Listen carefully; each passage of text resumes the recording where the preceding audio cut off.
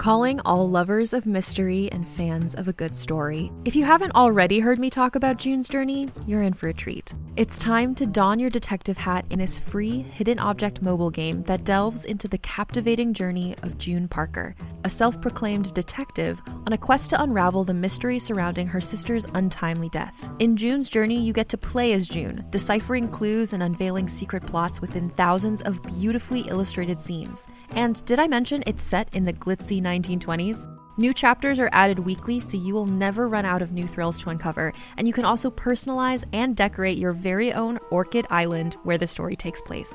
How sharp are your detective skills? Find out when you download June's Journey on your Android or iOS device, or play online via Facebook Games. Your detective journey awaits.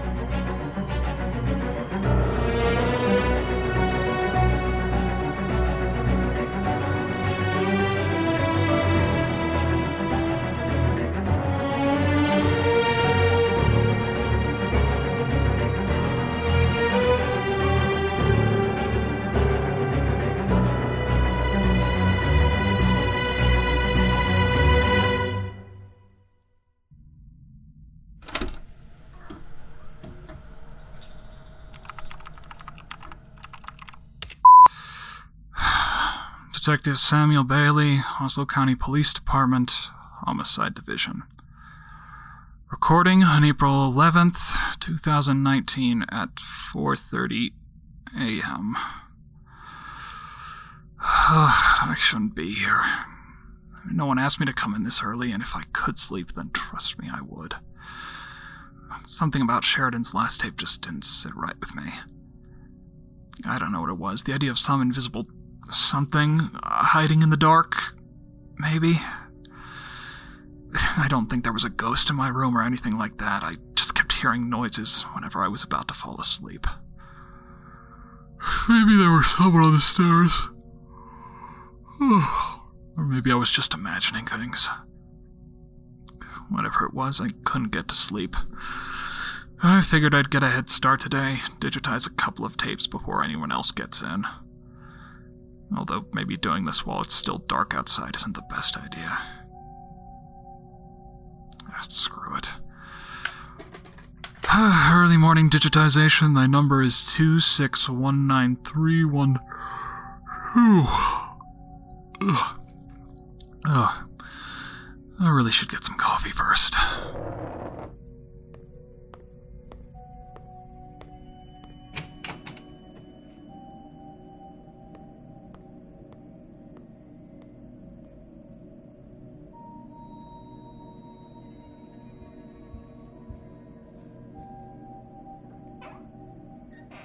Hello?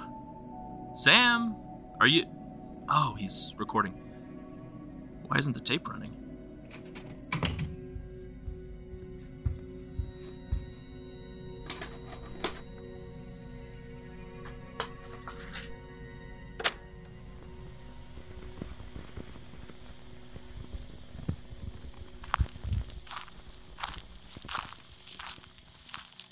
You ever wonder where the line is? You know, between human and not? Well, no, I can't say that I have. I don't like to think about it. Oh, she's talking to you. Not even here? Especially not here. I've been at the waxworks for 10 years now. That's long enough to know that the ones who ask questions are the ones who can't cut it. Why is that, do you think? Well, it's a tricky thing, waxworks. The more realistic you make them, the more unreal they start to look. I think it's something about the eyes. They just don't match the faces. The cheap ones aren't so bad, except when they get damaged and melted. It's painful to look at, even when you know they aren't real. And that's all fine during the day, when you know what you're looking at. But at night, well, the shadows play tricks with your eyes. I know how that goes. It's not a problem for most people. They don't get in after dark, but when you work nights here, the less you really think about them, the better. I'll do my best. It's not really my style, though. I wish you'd tell me what you're doing here.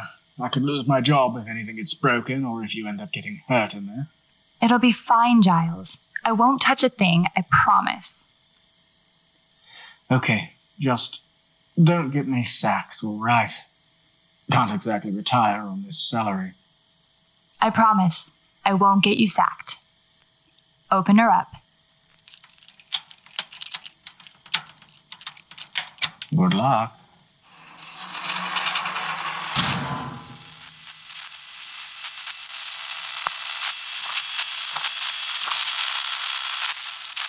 What's that noise? What the hell are you doing? What are you doing in my office? At 4:30 in the morning? I'm working the graveyard shift. I noticed the lights were on, and then I saw you were recording, so I thought I'd get the tape going, start digitizing while you were... What were you doing? Coffee. I was making coffee. Oh, well, I know you don't like listening to these things, so I just wanted to help you out with... It doesn't help. Why not? Because I'm actually trying to find some answers here. These tapes are mostly useless, but I need to listen to them. All of them. Including this one. Oh, well, you didn't miss much. Just some old guy talking about his job at a waxworks museum. Waxworks? Yeah, security guard at some museum, night watchman. I think Anna asked him about the line between human and, I guess, not human? I think he was letting her into the museum after it had closed when... I think I get the picture. Oh, well, great. I guess I'll get out of your hair then. Where are you going? Nowhere really. Just going to finish out my shift, unless you want me to stick around. If you wouldn't mind. Oh, yeah, of course. Ready? Are you?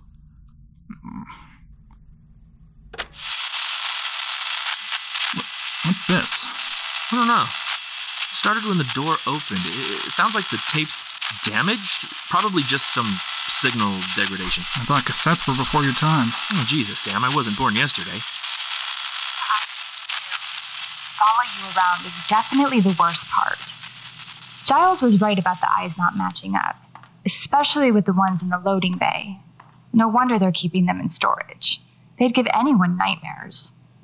Although the ones out here aren't much better, especially not at night. Though it might be the building itself more than the figures. This place is old.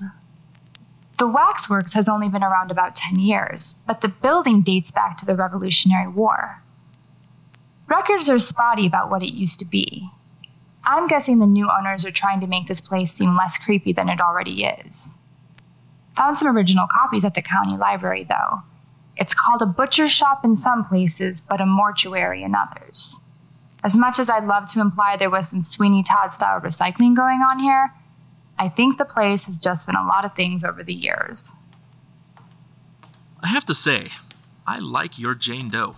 Won't Robert get jealous? I didn't say I was interested. I just said, are you looking at your phone? I'm just trying to find out when the museum opens so I can backdate this tape. Won't she say when she recorded it? She most certainly will not.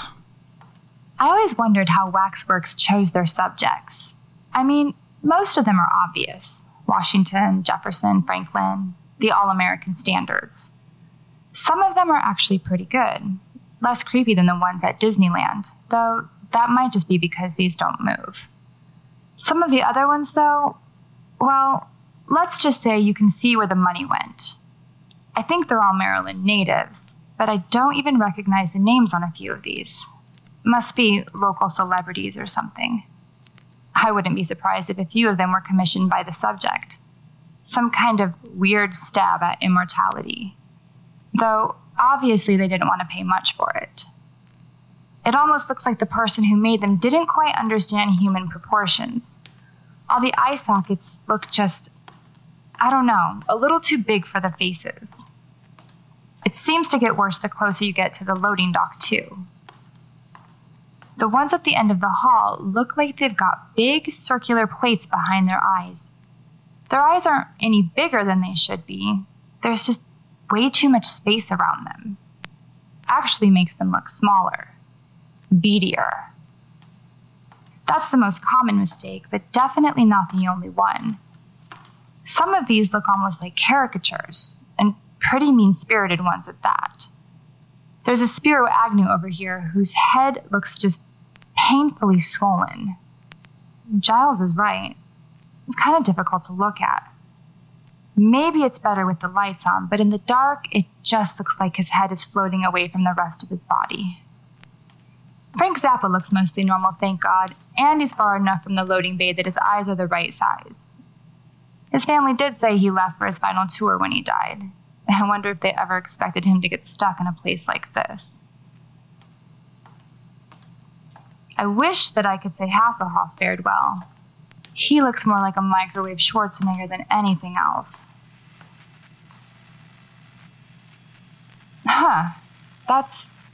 That's weird.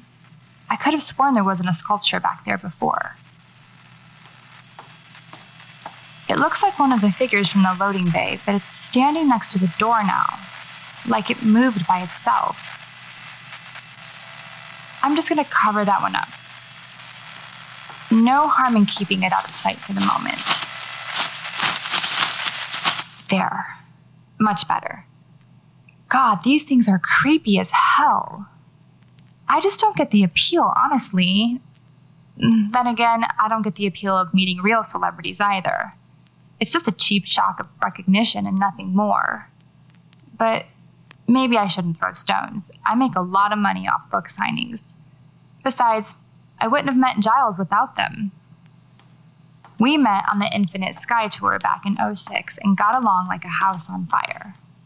It's rare to find older people who like horror, but they tend to appreciate it more than people my age. Mostly because they have half a dozen stories that are more messed up than anything I could ever write. He actually told me once that my books were therapeutic for him. God knows why. He was working the night shift at a shopping mall in Middle Fork back then, but he decided to take an early shift that day just so he could meet me. When he walked in the door, he looked excruciatingly tired. Even so, he smiled as he came up to the table, offered me his hand, and said, "Cracker of a book, young lady." Normally, I'd be annoyed at someone calling me young lady, but there was something so innocent and charming about the way he said it that I couldn't help liking him anyway. The book signing was a bust. Only about a dozen people showed up all afternoon, but I didn't mind. As the store closed for the night, I offered to buy him a cup of coffee. He crinkled his nose at that, but I definitely needed one, and he eventually let me buy him a strong black tea instead. He poured about a gallon of creamer into it before he found a quiet corner of the mall and just chatted. I got most of his life story that evening. He was the son of a third-generation bookbinder who grew up in London, so he was reading almost constantly. He could remember summers when it rained almost every afternoon, and he would spend the whole time in his favorite nook, lost in some fantasy or adventure book. Those were the happiest years of his life, he told me. His family was Jewish, and his father participated in the Battle of Cable Street in 1936, soon after Giles was born. Between that and the Blitz, his tolerance for London ran out soon after the war. He moved his entire family to Israel just as soon as the Palestine War ended and the country stabilized, as much as it ever did. His mother began to work as an English teacher at a local school, while his father eventually found a position with the university library in Tel Aviv. He, being 13 at the time, wasn't consulted about the move. It was soon after they left that he began to have trouble sleeping. As the son of two academics, his schooling was expensive and unremarkable, as he put it. He went to the university, but doesn't remember much of the 2 years he spent there. The thing he remembered most was catching disapproving glances from his father every time he went to the library. He just wasn't a good student, despite his love of reading. He'd always loved fiction, and having to study textbooks and essays day in and day out took all of the joy out of reading for a long time. Then another war broke out in 1973 during Yom Kippur. By that point, Giles had officially flunked out and was living at home, and so he was immediately drafted into the IDF, the Israel Defense Force, and sent off to fight. The funny thing I've noticed reading about war, no matter how terrible the fighting is, there always seems to be too much waiting, too much quiet, too much sitting around bored to tears between fits of chaos and violence, lost in routine while waiting for the other shoe to drop. This war was no exception, at least according to Giles. He was a thin, timid, and nearsighted young man, so his recruiting officer took pity on him and managed to station him far away from the front line. It wasn't like he was completely out of harm's way. There was always a risk of surprise attack, so he had to take a lot of patrols around the perimeter of the camp to catch anything the watchtowers missed. Even with his bad eyes, that wasn't a problem for him. By that point, he was almost entirely nocturnal. This was one of the many things we bonded over, our shared love for the cool, quiet hours of the night. Sometimes, when his assigned partner was too sick or too exhausted to make the rounds, he went out by himself. It was completely against orders, of course, but no one really noticed or cared that far from the front. It was on one such night about a weekend when it happened. His messed up story. It was a cool, dry night, and the sky was streaked with long, thin wisps of cloud. It had been another endless day of maintenance and readiness drills, and he just wanted to get as far from the camp as he could without actually going AWOL. As he wandered further and further from the lights of the camp, he found himself thinking about the parts of the Torah about Yom Kippur, the old sacrifices, and specifically the goat for Azazel. I'm still not sure I understand the whole tradition, but the way he told it was that back in the days of the first temple, the high priest would choose 2 unblemished perfect goats. One was for the Lord. The priest would lay his hands on it, confess the sins of the priesthood, and then slaughter it as an atonement for those sins. That's what Yom Kippur means, the Day of Atonement. The other goat, I don't know if you'd call it the lucky one, was supposed to take on the sins of the people. The priest would lay hands on it, confess, and then lead it away into the wilderness forever. At least, that was the idea. Goats being goats, it would just come back the next day looking for food. So they took it to a nearby cliff and just threw it over the side instead. That idea always bothered him a little. He wondered if it was afraid, or if it even realized what was going to happen. After a bit of back and forth, he decided it probably didn't. Instead, it probably went along in blissful ignorance right until the moment the ground started rushing up to meet it. As Giles stood alone in the dark, looking back at the faraway lights of the camp, he thought he could understand how it felt. It was then that he heard the footsteps. They were soft and wet, like someone was stepping in mud. But the ground around the camp was hard, bone-dry clay for miles and miles. Giles turned, aiming the flashlight on his rifle towards the noise. All he could see were a few heaps of dark stone a few yards away. He almost dismissed it as a figment of his imagination. It had always been too active, according to his father, and he knew it did have a tendency to run away with him. But then the sound came again, louder and closer. Thump, thump, thump. They were slow and heavy, but too regular to be anything other than footsteps. With more bravado than he actually felt, he yelled, "Tzazal!" the Hebrew acronym for the IDF, and demanded that they show themselves. The footsteps didn't stop or even slow down. Whatever was out there, it either didn't hear him, didn't understand him, or wasn't afraid of him. Maybe all three. Giles began to panic. Whatever was coming out of the darkness, it was definitely heavier than a normal person should have been.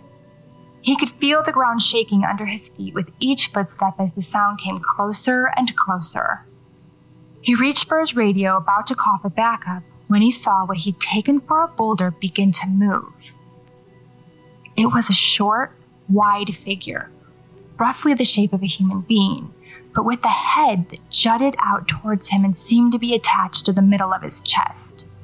Its arms and legs were long, thick lumps of rock that both ended in identical flat stumps where its fingers and toes should have been. It was hard to tell in the dark, but Giles thought that parts of it glistened like wet mud where its joints would be, while the rest of it was made of solid rock as dry as bone. He knew what it was, of course. No child could grow up in a Jewish home surrounded by books and not read at least one story about golems. But seeing one emerge from the darkness in a place about as far removed from the comfy nooks and rainy afternoons of his childhood as he could imagine, well, the knowledge did little to hold back his panic. As it grew closer, the creature raised one arm, waving the end of it vaguely in his direction. Its wide, tongueless mouth flapped open and shut, but it didn't make a sound. Giles knew why. The breath of life was nowhere to be found in the thing slowly advancing towards him. At that thought, a hatred he never thought he was capable of came over him, a deep-seated anger towards this mockery of life. His heart pounded and his hands shook as he raised his rifle, squared the iron sights on its chest, and pulled the trigger. The rifle was louder than he'd expected out on the open plain, but he barely noticed the pain in his ears. His vision was red, and his thoughts were muddled by adrenaline and rage. The golem staggered back, bullets sparking off its rocky skin and splattering the thick mud around its joints on the dry earth. Giles emptied a full clip into the broad, slow-moving target in an uncontrolled burst, something he'd been trained never to do in combat. It made no difference. The creature staggered, caught its balance, and then began marching slowly towards him again, still gesturing with its flat, fingerless hand and trying uselessly to speak. The sound of gunfire hadn't gone unnoticed. Giles could hear shouting from the camp and a noisy engine roaring to life. The spotlights on the watchtowers all turned in his direction, illuminating the unliving figure even more clearly. Giles knew he'd only have seconds before he'd have to stop and explain his actions to his superior officer, so he did the only thing that came to mind. He took a grenade from his belt, removed the pin, and threw it in a high arc towards the creature. The movement was smooth and almost automatic. He only really realized what he'd done when the grenade bounced and came to a stop at the golem's feet. For the briefest moment, it stopped and looked down, then looked back up at Giles. In the glare of the spotlights, he saw the creature's eyes clearly for the first and only time. They were dark and sunken in the face of stone, but unmistakably human, wet and full of tears that glistened and shone against its rocky skin. It mouthed something to him just before the grenade went off. Giles still isn't sure, but he thought it might have been, "Thank you." It was all over before the other soldiers arrived. The CO demanded an explanation, and Giles rattled off some half-baked excuse about enemy troops hiding in the rocks. A small unit went to investigate, but all they found were some shattered ruins and small pools of wet, reddish mud that shouldn't have been possible that far out into the desert. Things might have ended there if he hadn't told his bunkmate what he really saw. Giles was taken off duty and sent for psychiatric evaluation the next day. The war ended about a week later, and once he was cleared for duty, he served his 2 years in relative quiet. Since then, he's bounced from odd job to odd job, moving to America in the late 80s and finally settling down here, at a waxworks museum of all places. It's a strange choice, but then again, he's a strange man. Maybe he's trying to make amends, keeping watch over these half-living things to make sure no harm comes to them. I don't know if you can hear me. I know you haven't moved since I covered you up, so I guess that's a bit of a relief. But I just want you to know that whatever you really are, You're safe here.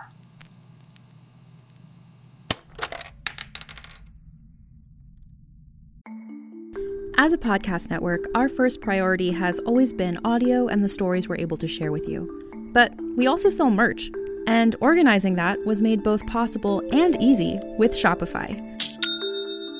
Shopify is the global commerce platform that helps you sell and grow at every stage of your business, from the launch your online shop stage all the way to the did we just hit 1 million orders stage. Whether you're selling scented soap or offering outdoor outfits, Shopify helps you sell everywhere. They have an all-in-one e-commerce platform and in-person POS system, so wherever and whatever you're selling, Shopify's got you covered. With the internet's best converting checkout, 36% better on average compared to other leading commerce platforms, Shopify helps you turn browsers into buyers. Shopify has allowed us to share something tangible with the podcast community we've built here, selling our beanies, sweatshirts, and mugs to fans of our shows without taking up too much time from all the other work we do to bring you even more great content. And it's not just us. Shopify powers 10% of all e-commerce in the US. Shopify is also the global force behind Allbirds, Rothy's, and Brooklinen, and millions of other entrepreneurs of every size across 175 countries. Because businesses that grow with Shopify. Sign up for a $1 per month trial period at shopify.com/realm, all lowercase. Go to shopify.com/REALM now to grow your business, no matter what stage you're in. Shopify.com/realm.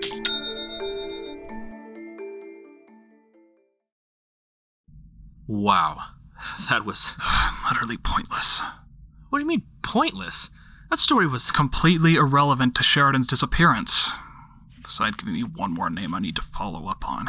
Oh, come on, Sam, you've got to admit. I would like you to leave my office now, and I'll ask you not to tamper with evidence in the future, understood? I didn't... Okay, fine, point taken.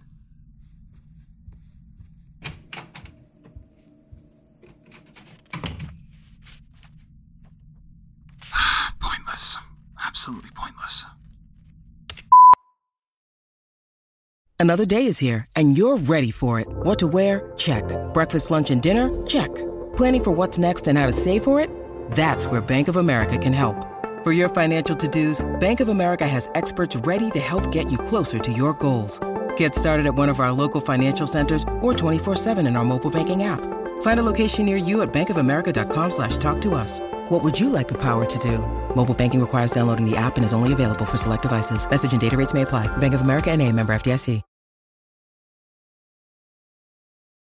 The Sheridan Tapes, Episode 4, A Momentary Crimson, starring Erin Neely Chaconis as Anna Sheridan, Gus Krieger as Giles Fallow, Jesse Steele as Bill Tyler, and Trevor Van Winkle as Sam Bailey, with original music by Jesse Hagen. Written and produced by Trevor Van Winkle and made possible by our supporters at patreon.com/Homestead Corner. Visit thesheridantapes.com to view additional content, rate and review us on Apple Podcasts, and connect with us on Twitter and Instagram at Trevor_VW. New episodes are released every Friday at 5 p.m. Pacific Standard Time on all podcasting platforms. I'm Trevor Van Winkle, this is Homestead on the Corner, and you're listening to The Sheridan Tapes.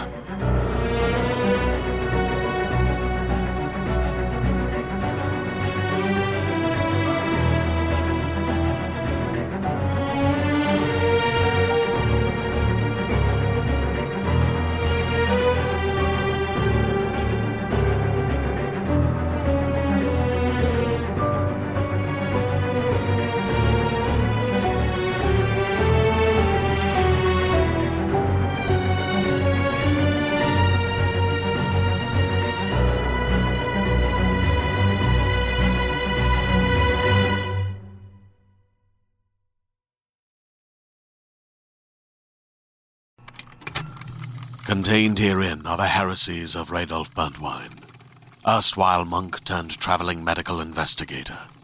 Join me as I uncover the blasphemous truth of a plague-ridden world, that ours is not a loving God, and we are not its favored children. The heresies of Radolf Burntwine, coming January 2nd, wherever podcasts are available.